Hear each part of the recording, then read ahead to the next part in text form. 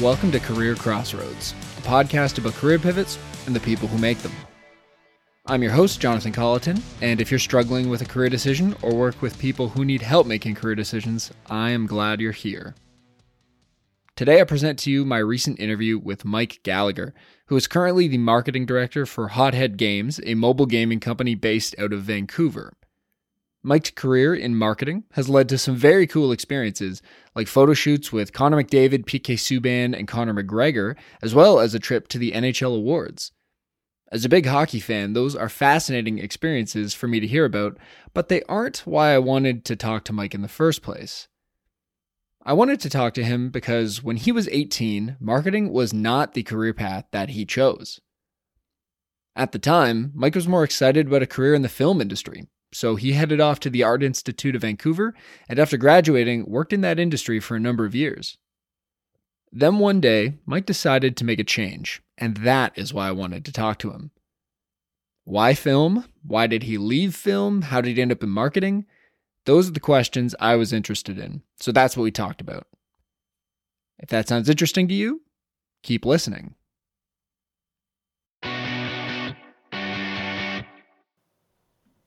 I am joined on the podcast today by Mike Gallagher. Mike, thank you for working with me here. I know it's taken us a bit to get connected and to get this finally set up.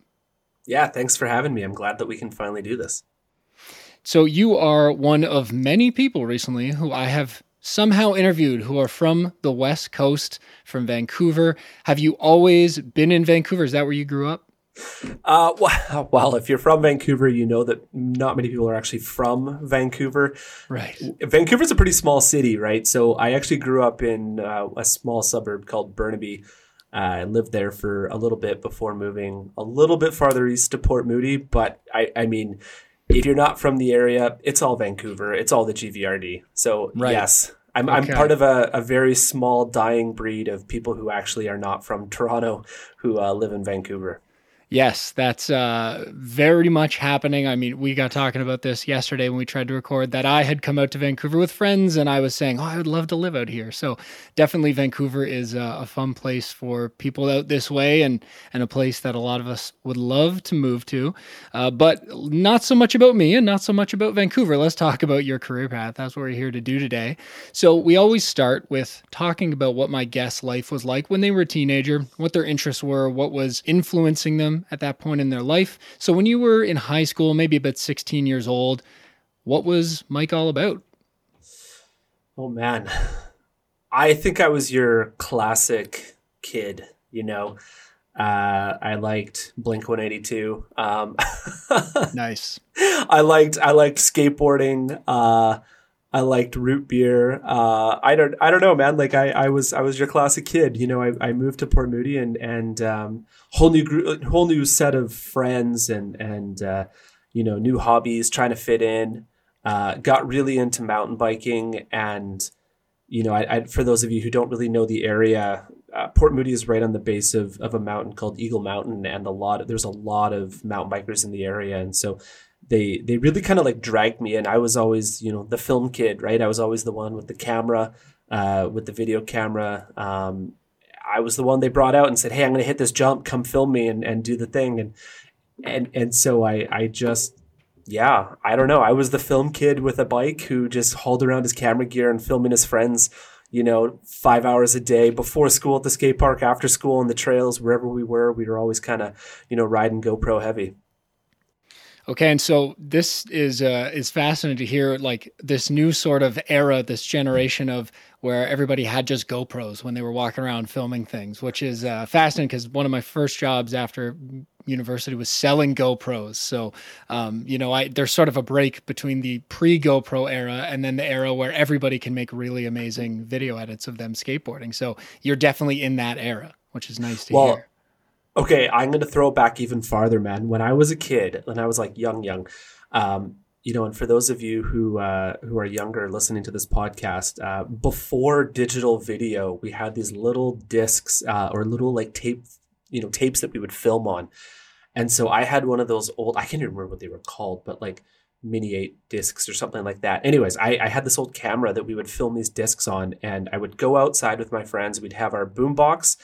we'd have our camera and we would press play on the song that we were listening to or that we wanted to make an edit to, and we would press record on the video camera at the same time, and we'd try to live sync them up so that we could have somebody do some trick and it would be to music, and then we'd pause both at the same time and then go to the next spot, do it again. And then by the end of the day, we had this 3-minute edit that we did live with people, because, I'm not going to age myself, but back in the day, we didn't have access to, TikTok's amazing library of music. It was, what do you have on a CD? What can you carry around with you? And what can you just make live with yourself and your friends at the time?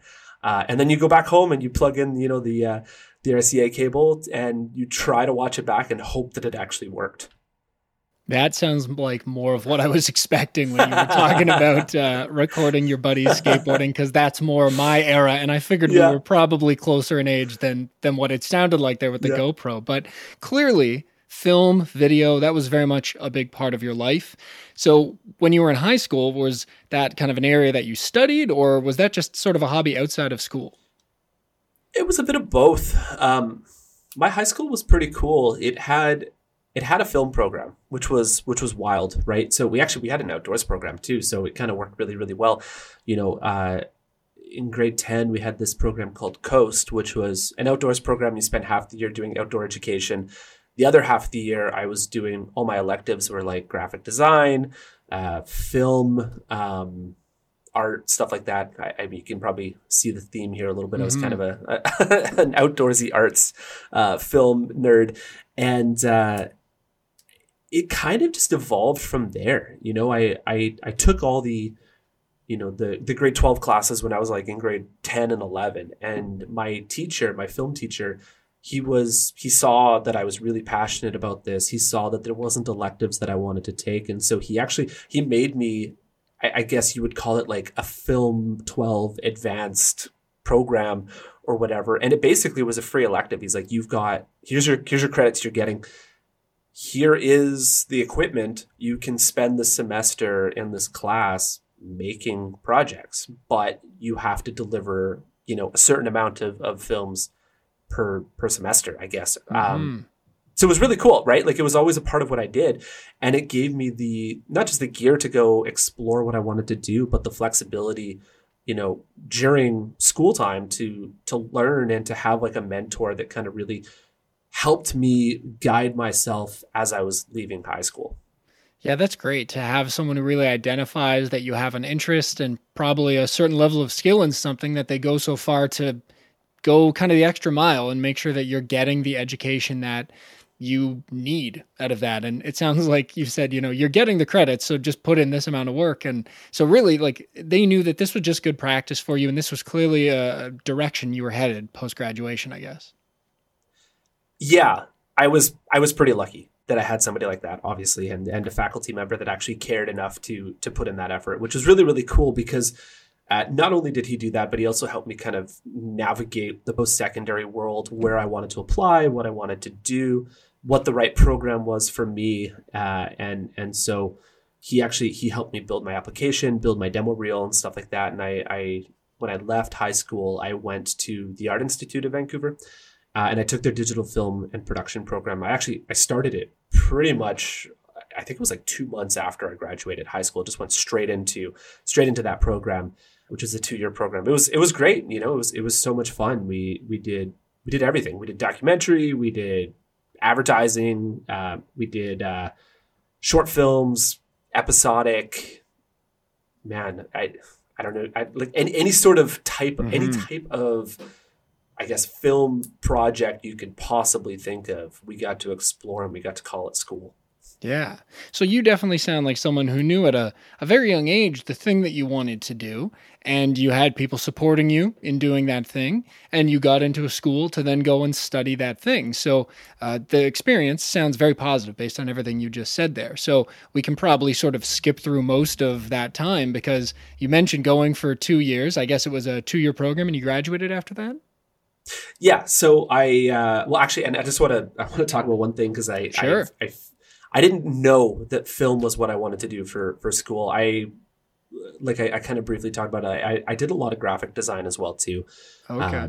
And I really liked graphic design. I really liked motion graphics and animation, and just kind of like that entire world. I mean, nowadays they're all so interconnected, but back then they were very separate, Yeah. right? They were three very different things. You could either do an animation degree, film degree, or a graphic design degree. So I went on a school tour, and they said, okay, well, you can split up, right? Whoever wants to do an animation tour, you can go this way. If you want to do a film tour, you can go this way. If you want to do a graphic design tour, we go this way. And they kind of had literally three different paths, three different hallways, that you could walk down. Mm-hmm. And the film guys had all their camera gear out, and I was like, "Oh wow, that's so cool! Like, look at all the gear that you get to play with, right? You get to play with real cameras, real tripods, real lenses, real lighting kits." And I was there with my mom, and I just kind of I just gravitated towards it, and it pretty much made my decision for me. So I mean, it wasn't as cut and dry as like I want to do this. It was still a bit of a toss up and kind of a decision that was kind of made on the fly, but ultimately was the right one. I went through my program, graduated, left school with absolutely no prospects. Therein lies the challenge. What do you do? What do you do when you leave film school? Luckily, being in Vancouver, there's a huge film industry here, right? Everybody knows somebody. Everyone's got an uncle or an aunt who works in some department on set or knows someone who used to. And so, I was working at a coffee bar at the time, and one of our regulars came in, and he was a locations assistant or a locations manager. I don't remember, some sort of locations person. And, we just kind of got to chatting while I was making his coffee. And he goes, "Oh, didn't you just graduate film school?" And I said, "Yeah." He's like, "Do you have a driver's license?" I was like, "Yeah." He's like, "Well, you just wasted $30,000 because just show up tomorrow at 8 a.m. on set and you've got the job." And I was like, "Oh, no." Like, I was like, wow. It's so bittersweet. But, so I kind of stumbled into the industry, because it's such a weird industry to get into. But, I started working. Okay, so tell me about what that kind of job is like, because I think for a lot of people who don't work in that industry, they hear these titles and they have no actual clue what it is that anybody is doing. They just know at the end of the day, a TV show or a movie is made. So tell us about what your job actually was like. So my first job when I was working in film was as a production assistant. It is not glamorous. It is long hours. And it was fun at times and really, really boring at other times. So to give you a sense, like, when you drive past a film set and you see those people who are, they've got their stop-go signs and they've got their little vests on and they look like they're doing nothing. Mm-hmm. Those are the production assistants. Their job, I'm sure someone will correct me on this because there's more to it than how I'm going to paraphrase it. So I apologize to all the PAs out there.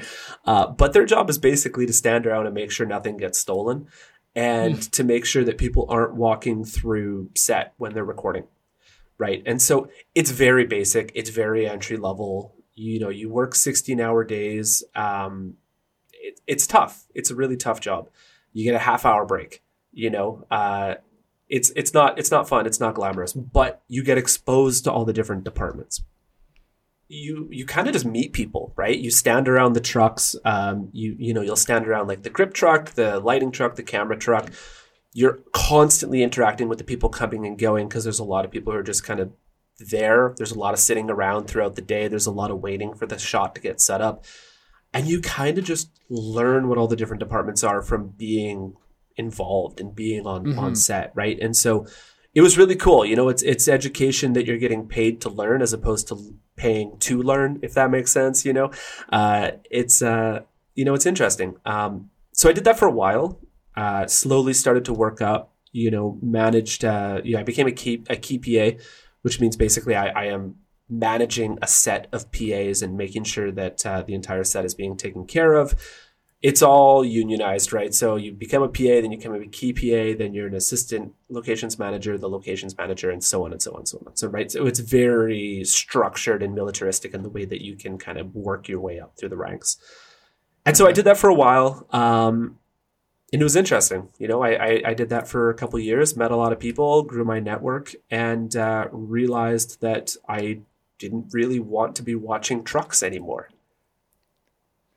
Okay. So is that a realization that, at that time you were maybe in the wrong industry, or you just really needed a change of scenery from the specific work you were doing? And, you had other areas that you had identified in all this time standing around different trucks talking to people where you thought, I don't want to be doing this, but I would like to be doing one of those things. Yeah. So one thing about the film industry that if you've never worked in it, you probably don't know, is that it's very inconsistent work.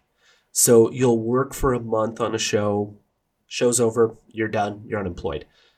You work for 3 months, show's over, you're unemployed, so on and so on. Sometimes you'll pick up a day a week, sometimes you'll pick up 3 days a week, other days you'll go months without having a job. So you either have to be really good with your money or you need to figure out something else that you can kind of do on the side. And so I started my own motion graphics and editing company, just to kind of pick up the slack and pay the bills and stay active and doing things, right? So I started getting my own clients and kind of directing music videos and editing corporate videos and shooting short films and that kind of stuff, just when I had spare time. And I would get people from set that I had met to come and kind of crew my stuff. And, it was a lot of fun.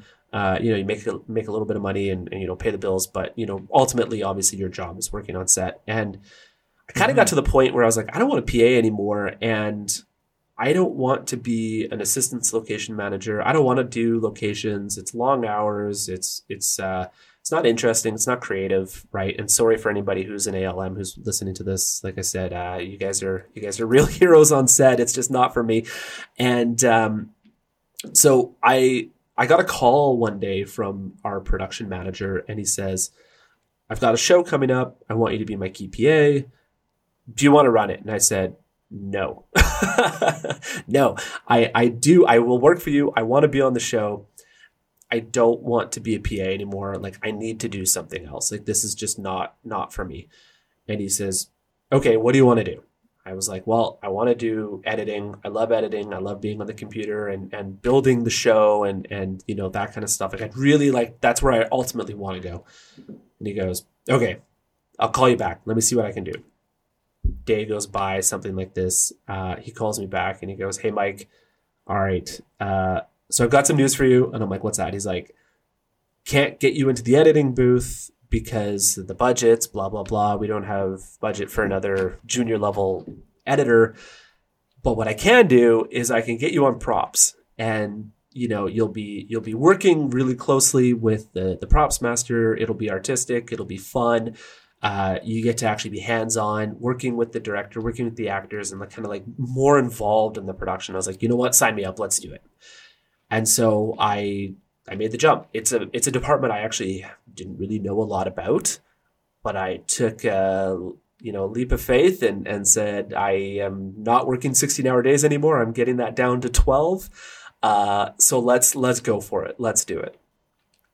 So that is definitely a major change to go from the very logistical side of the production to creating the props, which, as you use the word creative there. And clearly from everything you were discussing from high school, it sounded like that was more what you were interested in before. And it took you a while to kind of get there from the, you had to go through the PA type roles that a lot of people start with, as you mentioned. And it's funny enough that you mentioned that, because I have a cousin who just graduated film school, and she's kind of going through that right now, where she is making her own props for her own short films, but then she's doing PA work on other films. And she was saying kind of the same thing that you just said about just being around and sort of seeing how things run. That kind of exposure is what really gives you what you need to move up in the industry and to understand where you might want to go.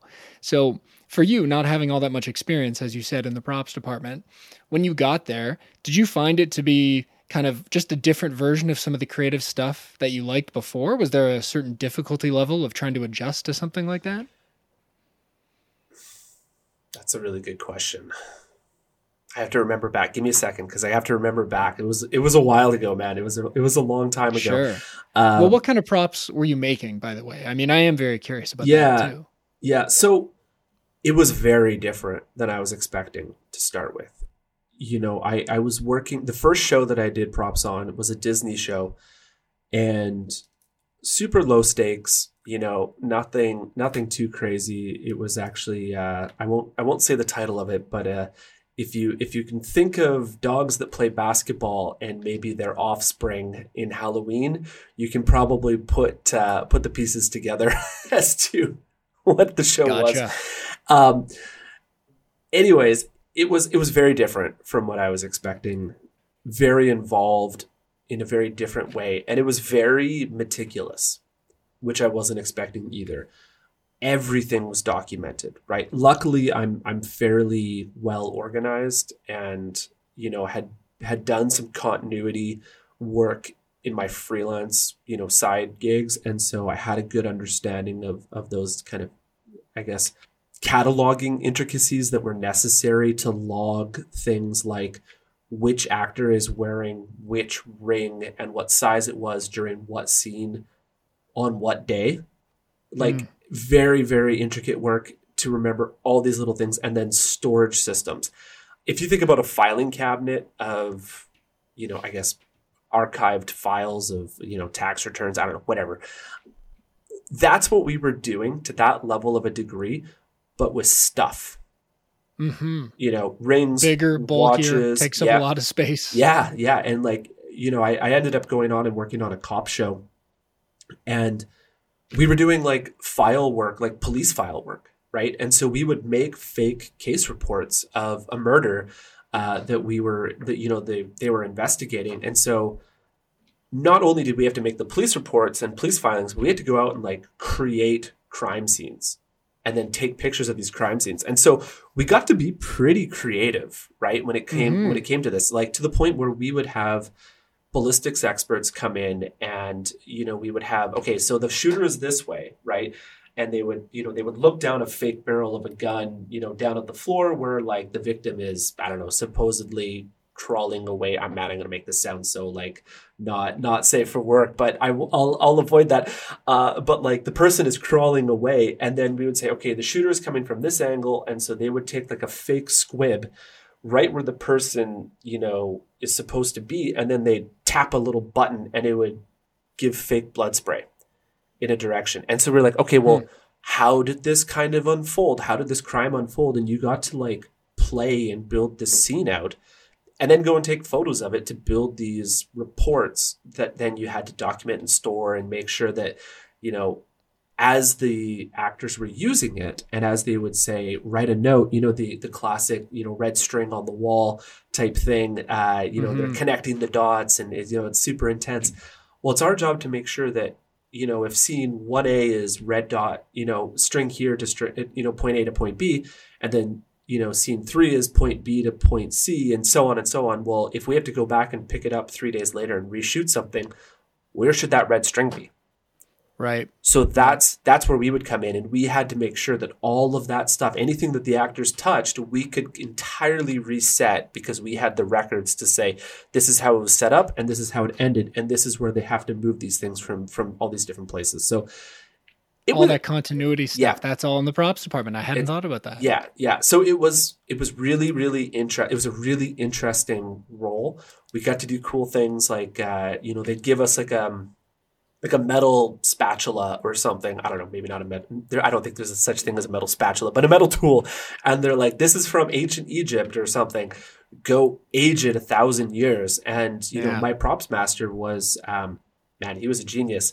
He'd be like, all right, we need these chemicals. And we would put them in various chemical baths and like age the metals hundreds of years rapidly, just by adding certain chemicals and stripping certain things out and stuff like this. And man, it was cool. It was a really, really cool job.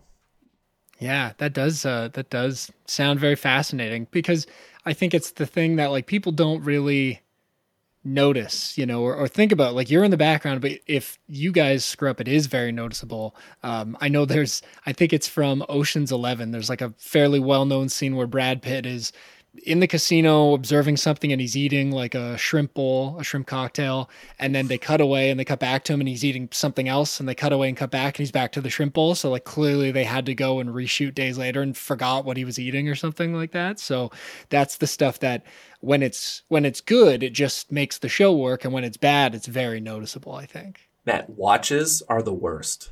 I think there's one in Lord of the Rings with Gandalf. He's wearing a watch, and obviously they didn't have watches in Middle Earth, and well, maybe they did. Who knows?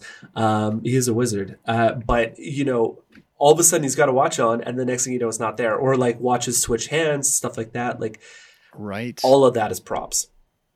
Yeah, I remember a couple of years ago, well, more than a few now. You know how COVID made a bunch of years disappeared? A while back, in one of the final seasons of Game of Thrones, there was a Starbucks cup left in one of the scenes. Yep. So that's one of the big ones. Yeah. Yep. Okay. So that sounds like fascinating. And it sounds like the work you were doing, you were enjoying it. I mean, you got some of the creative stuff that you were looking for.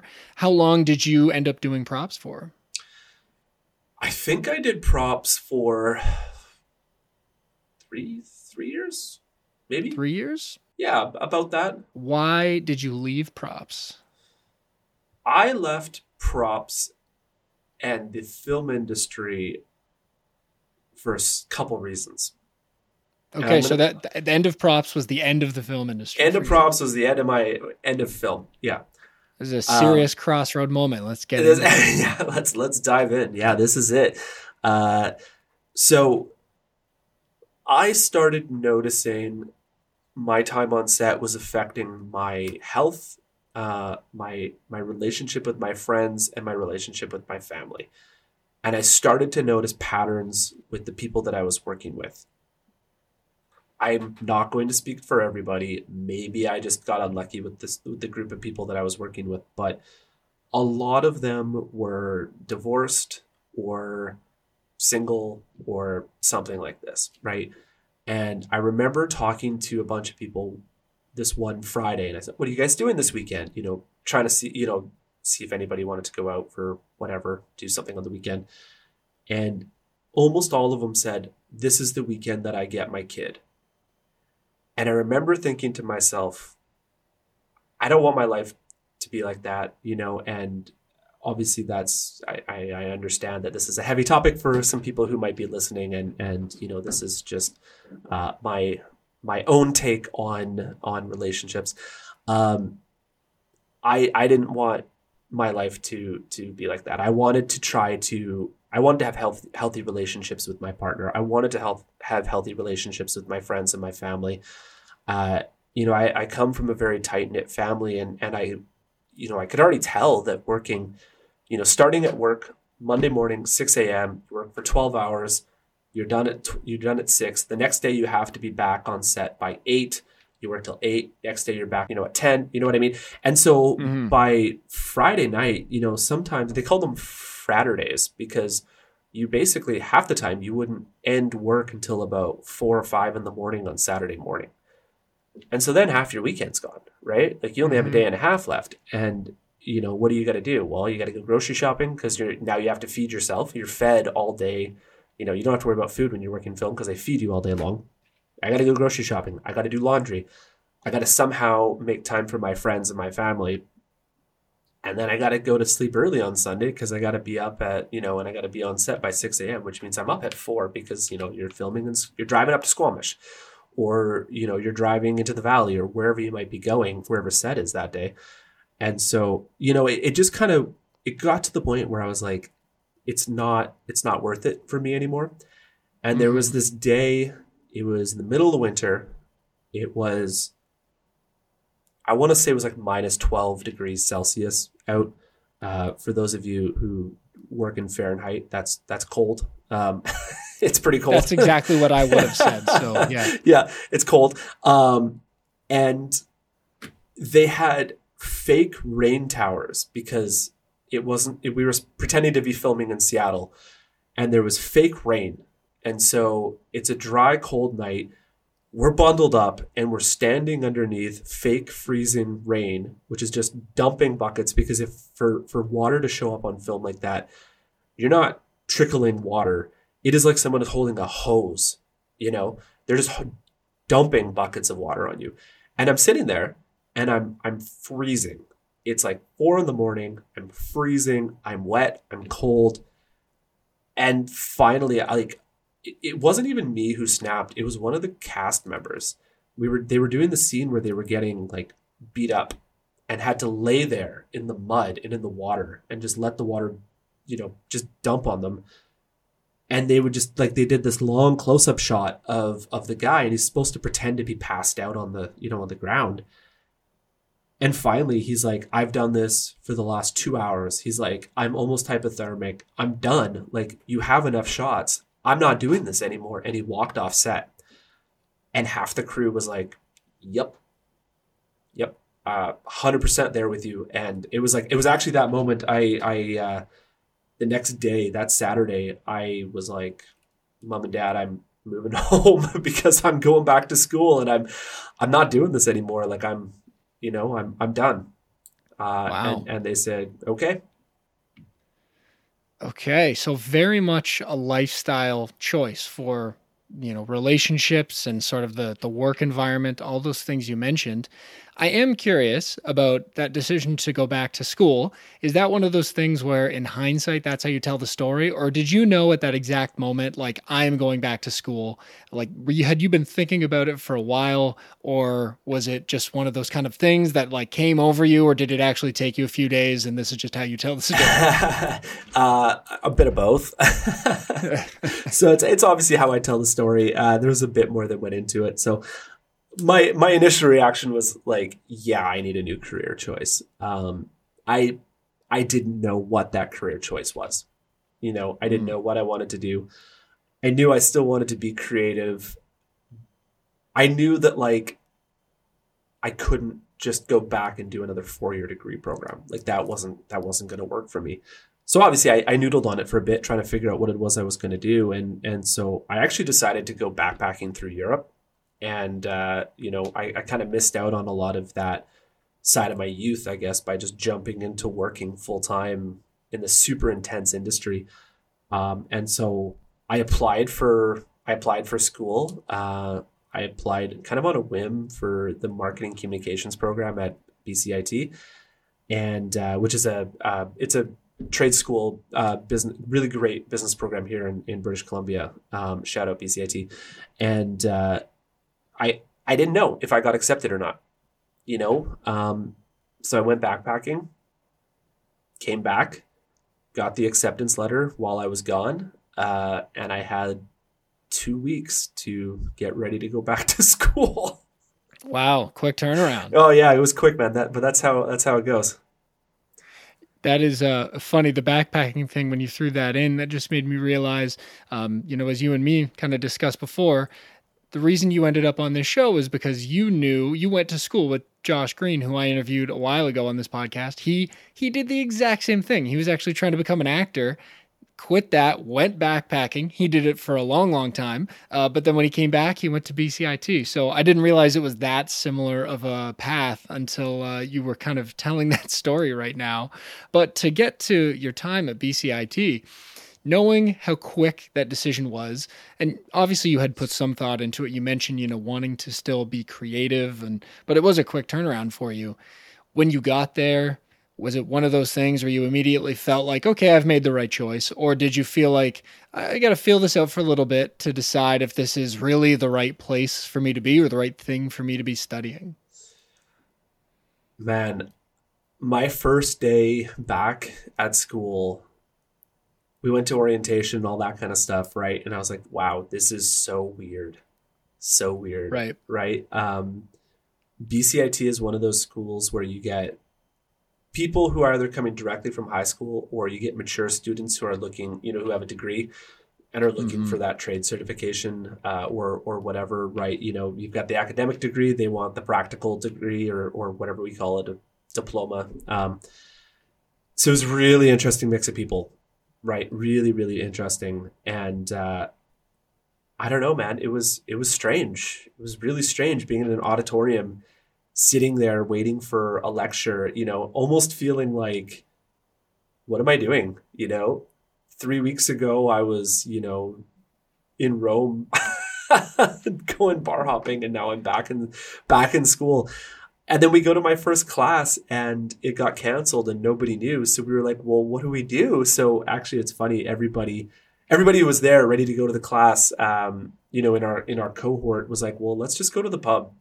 And so the whole group actually got off on the right foot, and we all got to know each other pretty quick over a couple adult beverages and some chicken wings. So it was it ended up being really good. It was a good time. We kicked it off really, really well. And once you get to know the people and you start to take some classes and you look at your course load and you're like, okay, this is neat. I can see how this is going to help my skill set that I had built, in an industry, building content and working in entertainment, and how I'm going to be able to apply this to a different side of the business.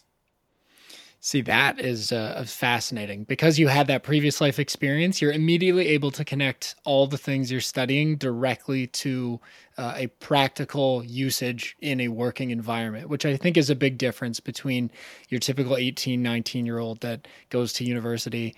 I myself took a course for a master's program at one point. I didn't continue with the program. I decided it wasn't for me, but in that one course, I think 4 of us were working in the industry and the remaining 16 weren't. And sort of the gap of understanding of how to then utilize that knowledge, I felt was, it's very different when you've actually worked already in an industry where you can see yourself applying those things. So did you find that to be kind of a thread that you noticed when working with perhaps some of the younger students as compared to some of the older students that you were in school with?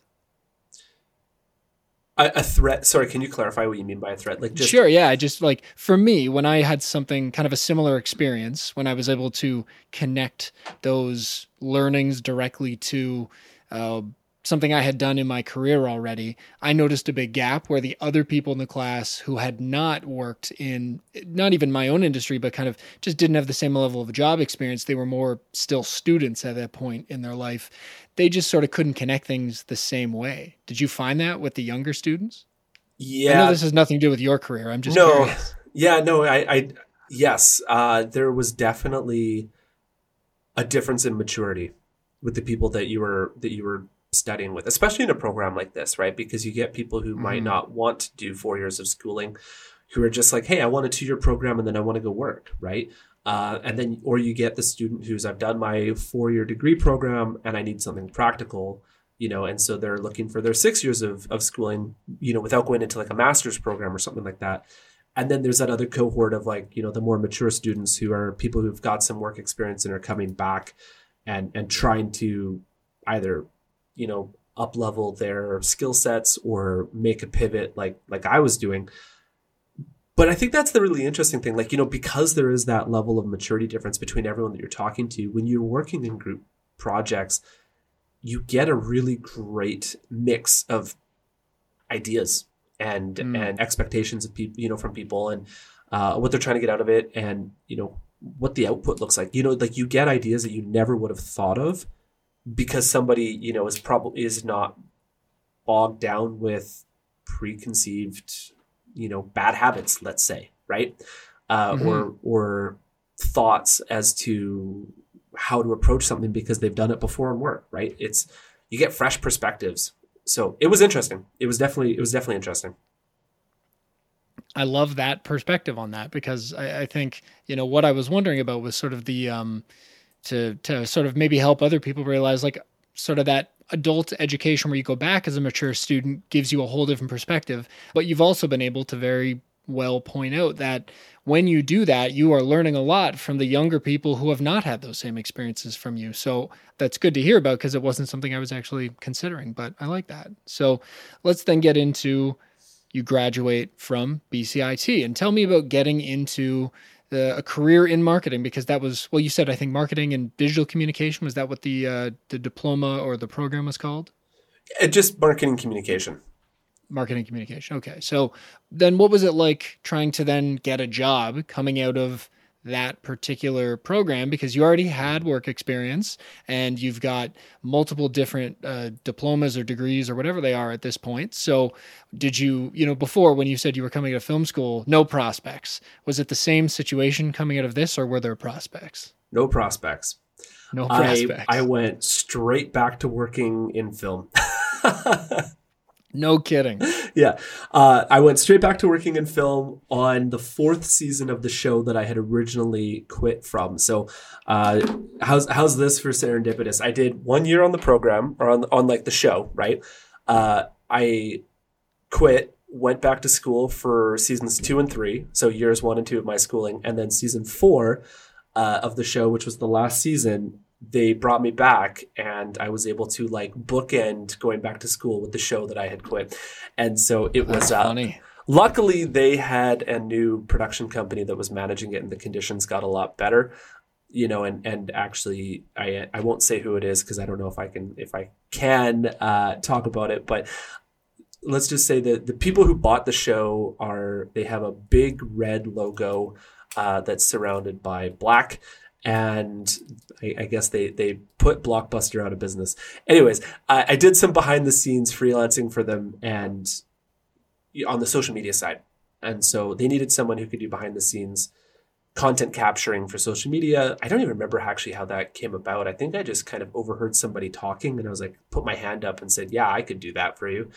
They're like, cool. Like while you were on set Yeah. for your other job? Okay, Yeah. so you're on set doing your film job, and then you overhear them talking about social media, and you're like, hey, I can do that. Yeah. And I was like, all right, yeah, I could double dip for you. This is why I don't think I can name the show because I don't want to get in trouble years later. Sure.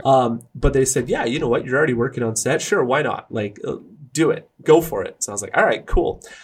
And that kind of kicked off my interest in doing like social media marketing. And so I finished that show, had this like, pretty decent freelance client contract on my resume. And there was a PR agency in town that was looking for a social media coordinator. And they did PR and social media for the entertainment industry. And so it was just like the most easy transition from working outside on set to working from 9 to 5, because I already knew the industry, I knew the people, and now I had the skill set from going back to school. I just was able to marry those two things perfectly and went and worked in social media for this PR agency doing PR for film, basically. Wow, no kidding, right? Talk about a perfect transition. You've already got all the knowledge of how the film industry works, literal years and years of working on it. You probably know people in the industry, which in theory could make your job even easier than on the social media side. Whether or not you took advantage of those connections, who's to say? We're not going to get into that and, sewer you for that. But okay, so as you start getting into this, you already felt like it was going to be the right kind of fit. You were interested in social media marketing. Did it feel like you were entering something that could be a much more sustainable long-term career? Did it really solve some of the problems that were the reasons why you left the film industry the first time around, the relationships, the sort of work-life balance? Anybody who's worked in an ad agency would say the work-life balance of an ad agency or a PR agency is no better than the film industry. So I'm going to put that out there right now. Okay. It's still tough. And actually, I forgot to mention, just a funny aside. I did my internship at DDB, which is a big ad agency in Canada, and I was working on a milk commercial, like the old Got Milk commercials. So, oh yes. And just to show you how small the industry is, we were filming some commercials in Vancouver, and we happened to be filming on the street that I grew up in Burnaby, and the people who were running the production were people that got me into the industry when I first started out in film. And now I was back as an intern on the other side of the camera, on the other side of the script, telling them what to do. So it was just kind of funny. So like, no did I flex my contacts? No, but I happened to see them around just because of the way that it works.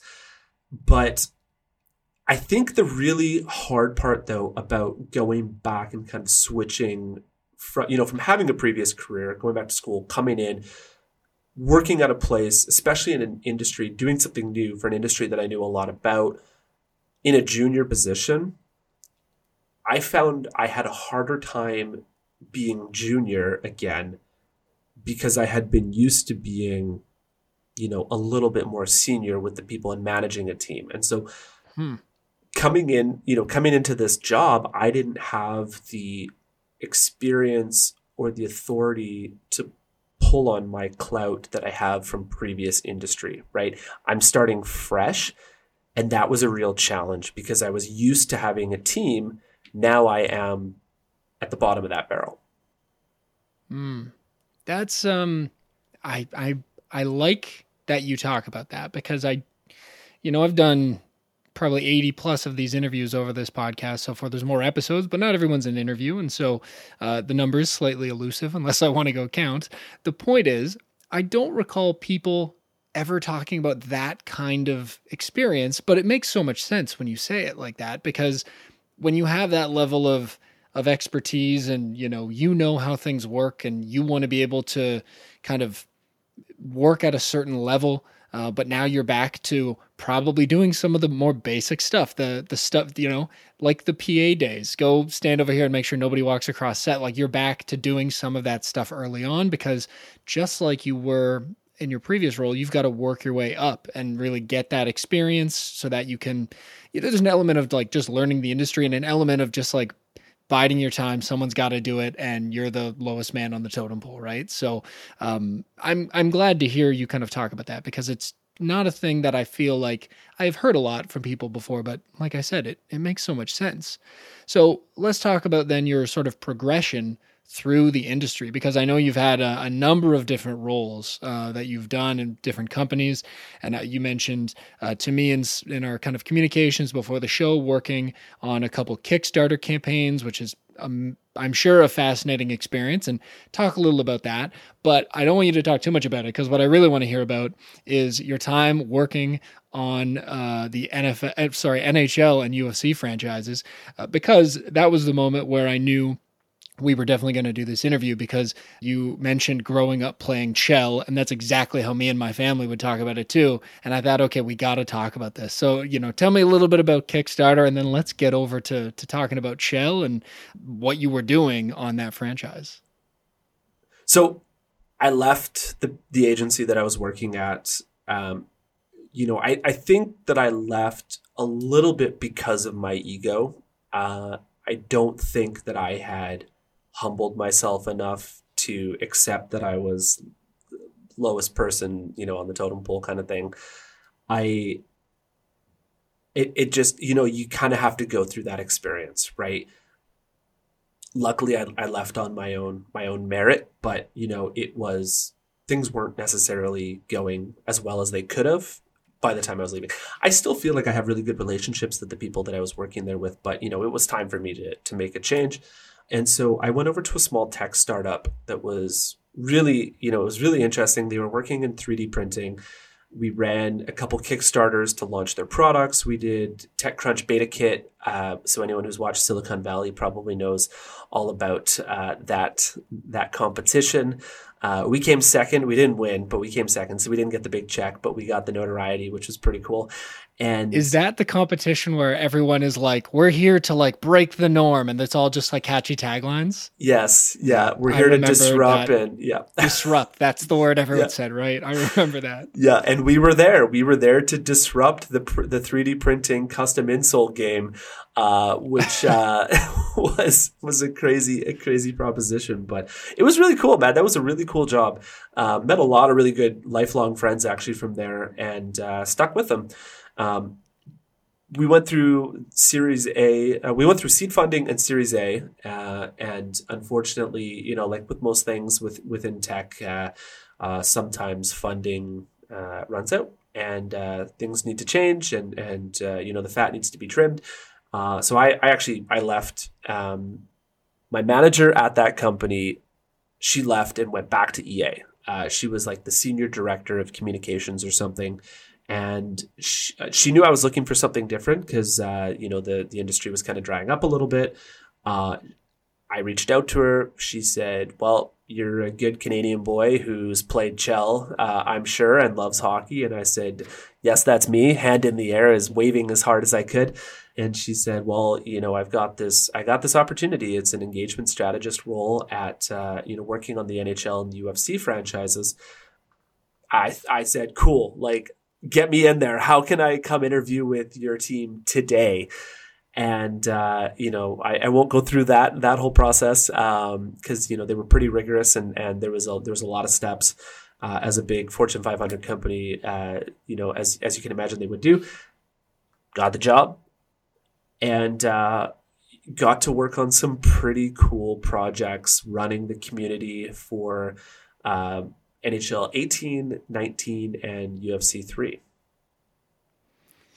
So running the community, tell me exactly what that entails, because I know that's kind of different for different industries. For some people, that's you're the guy on Reddit talking to the people playing the game. You're running a Discord server. You're in the message boards on the EA website. What kind of stuff were you doing?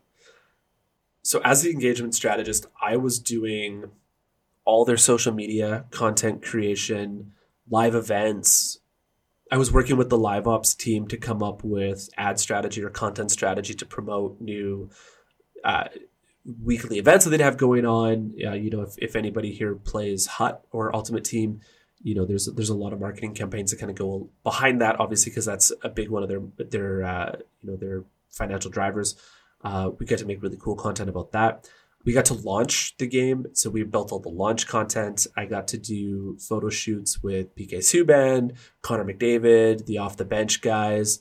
From the UFC side, we did a live stream with Demetrius Johnson, Mighty Mouse, who is, shout out to anybody who watches UFC and knows Mighty Mouse. The guy's like 5'5", and he is strong. Oh my God, I'm 6 foot, 220, and this guy like lifted me up with one arm, and I was like, this is insane. These guys are next level. Anyways, I digress. But we got to do a lot of really cool things like that. I flew to Toronto and for the launch of NHL 19 and did a live activation with the on the bench guys where we were hiding the game around the city for PlayStation and Xbox users to go find. Which was really successful and pretty cool. We worked with various NHL franchises to make content, worked with Conor McGregor for the Conor McGregor and Khabib Nurmagomedov fight. That was pretty cool, doing custom artwork with that. I think the coolest thing, though, and I'm going to hot flex for a second, we got to go down to the NHL Awards and be there for that with PK Subban and the off the bench guys, or on the bench guys, sorry, and launched the game. And so got to be the guy who presses go on all the communication and all the social media stuff, and all the artwork across all our different channels, from the NHL Awards down in Las Vegas, which was very, very cool. Definitely a unique experience that I don't think I'll ever get to do again. That's awesome. So I do know from the kind of information you shared with me in advance that while that was a very awesome experience, it probably didn't end in the best possible way. Is that right?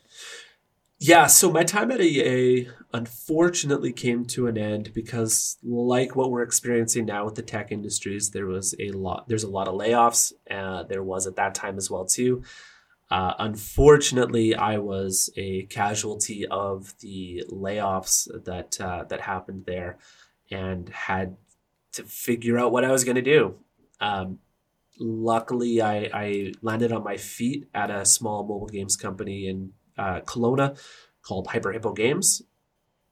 Probably one of the best experiences I've ever had at a company. The people there were awesome. It wasn't console. So at EA, we were working specifically on console games. Mm-hmm. This was a big, big, big departure, big shift over into working on mobile games specifically.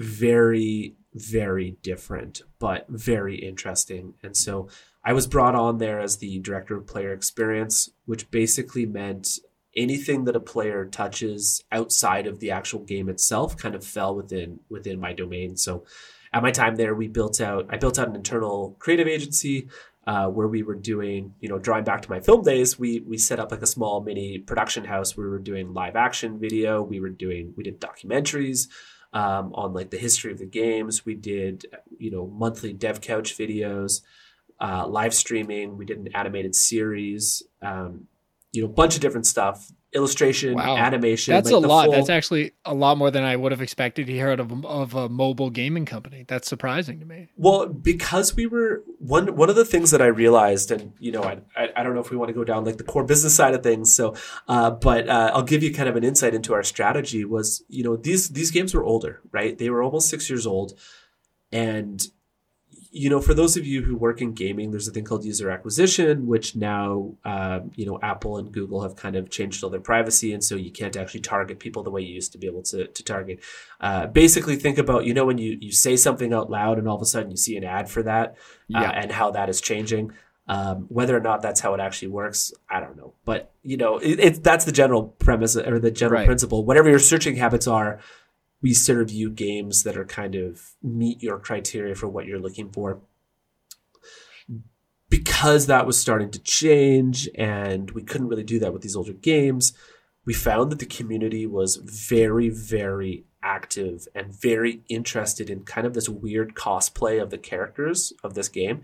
So we had one who was like this fake communist general and as like the main character, and people would talk to us in like fake communist Soviet style speak on Reddit and on Facebook and Twitter and stuff like that.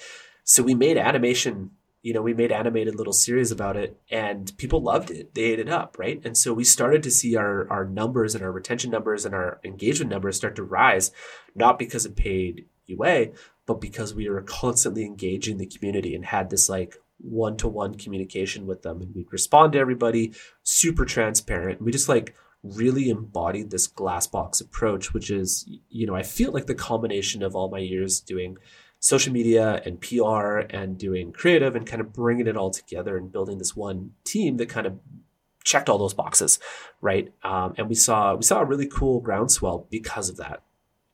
Okay.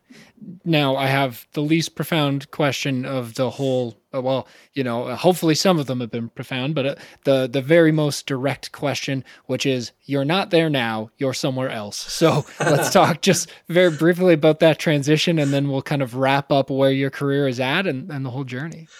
Yeah. So I was at Hippo for about 3.5 years.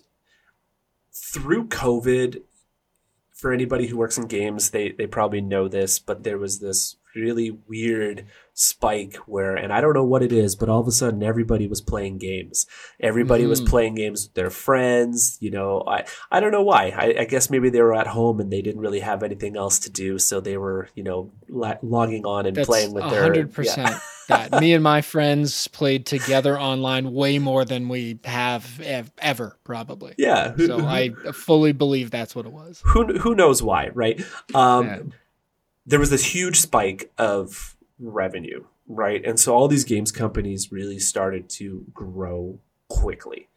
My team grew, company grew. We were looking, we were trying to support these games and try to bring more content to the audience. And eventually that stopped, right? People started going back outside. COVID restrictions started getting lifted. And now, everybody knows what's going on with tech now. Again, we're going through these rounds of mass layoffs everywhere, and the industry is if you look at it, everyone says it's tanking, but if you actually look at the numbers, we're actually just leveling back out to pre-COVID numbers, right? It's not tanking. We're back to like 2019, early 2020 numbers. I've heard the same thing. The hiring during COVID for tech was huge. Everything was booming, and now it's just kind of where it was. It's the ebbs and flows of industry, right?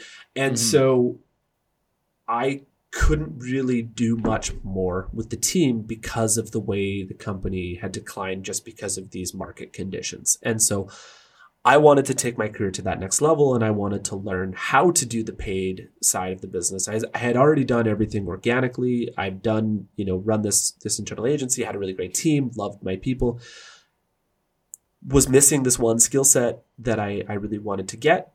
I wasn't going to be able to do it there because that team was pretty established. So I decided to search for that opportunity, and I left. And I'm now at Hothead Games, and it's been a really interesting time because I came here with the intention of learning, but obviously then with the way the market is going, that has kind of changed things a little bit as well too. And so when I started, I was doing a lot of the paid UA. I was running that team, have some really great partners in place to manage that. And now our company is actually going through a crossroads. Haha, tie back. It's going through this crossroads of going from a publisher to a business to business work for hire studio where we're actually being hired out now by other game studios to build their games for them. So I'm now going from what I came here to learn, which is like user acquisition and the paid side of things, pivoting our entire marketing stack towards what I used to do back in the day when I was agency side, which is going out, finding clients, doing the B2B side and helping to build that sales funnel out internally so that we can find new studios to build games for them. So it's been a really interesting journey being here at Hothead. It's been really interesting pivoting the company and kind of seeing where we're going. And yeah, it's an interesting time to work in tech and games in general. Yeah.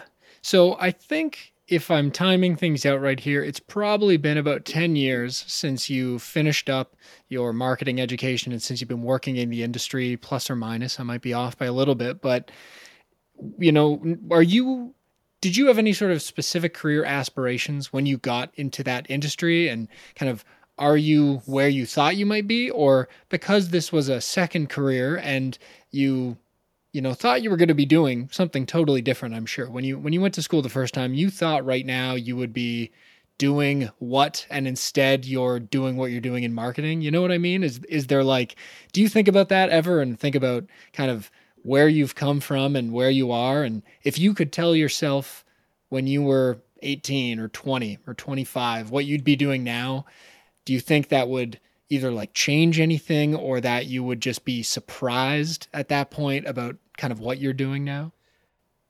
I think if I told my 18-year-old self that I was marketing video games for a career, I don't think that I would believe it, because I was not a gamer at that time, Oh, okay. Not then. Oh yeah, we could do a whole other podcast about my experience with gaming, but we can do round 2 some other time. Perfect. But no, I had never intended to get into games. Huh. I think if I look at that 10 years, I think the first 4 to 5 years I spent finding myself and figuring out what I was good at. I think I took the same approach that I took when I was in film, where I stood by all the trucks and was hearing and listening and talking to people and trying to figure out what I want to do. I think if I look at my career, that's what I did. I worked in PR, I worked in tech, I worked at a brewery, and then I ended up in games, and then I followed games, right? I didn't know that this is where I'd be, but now I feel like I'm in the industry that I need to be in. I feel like I'm doing the thing that I need to be doing. And I'm definitely happy with the way life has kind of gotten me to where I am now. Well, that sounds like a perfect place for us to end our conversation, because clearly, as you said, you're where you need to be. So, Mike, thank you so much for sharing your whole journey with me. And hopefully there's some people out there playing shell right now who are going to be really empowered by what they hear from your story today. Awesome. Well, thank you for having me. If anybody wants to connect, you can find me on LinkedIn. I'd be more than happy to connect and chat with anybody. If you have any questions about how to get into gaming, I know we talked about it a little bit earlier, but more than happy to share my experience with anybody in a one-to-one space. Perfect. And I'll put the link to your LinkedIn in the show notes. So depending on where you're listening to this, scroll down, scroll over, and you can just click a button and connect with Mike right there. So again, Mike, thanks so much, and have a great rest of your day. Thanks, man. You too.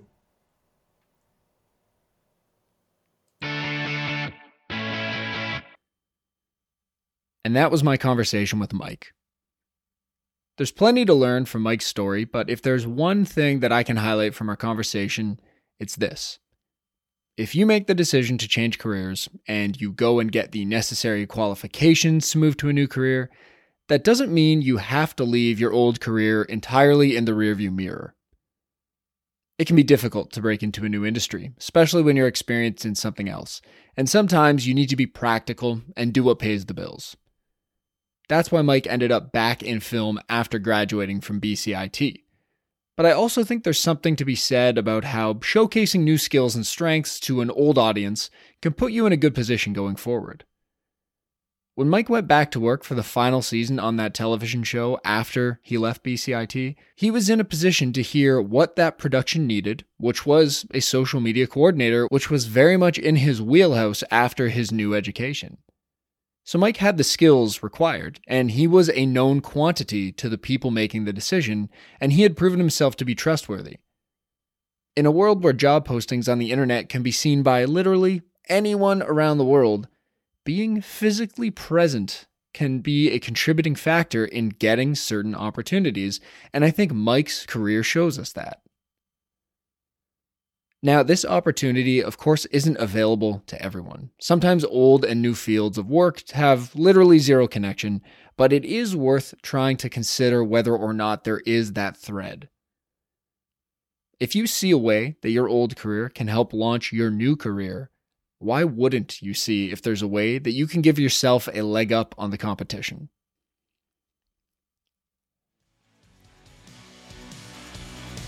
That's all for this week's episode of Career Crossroads.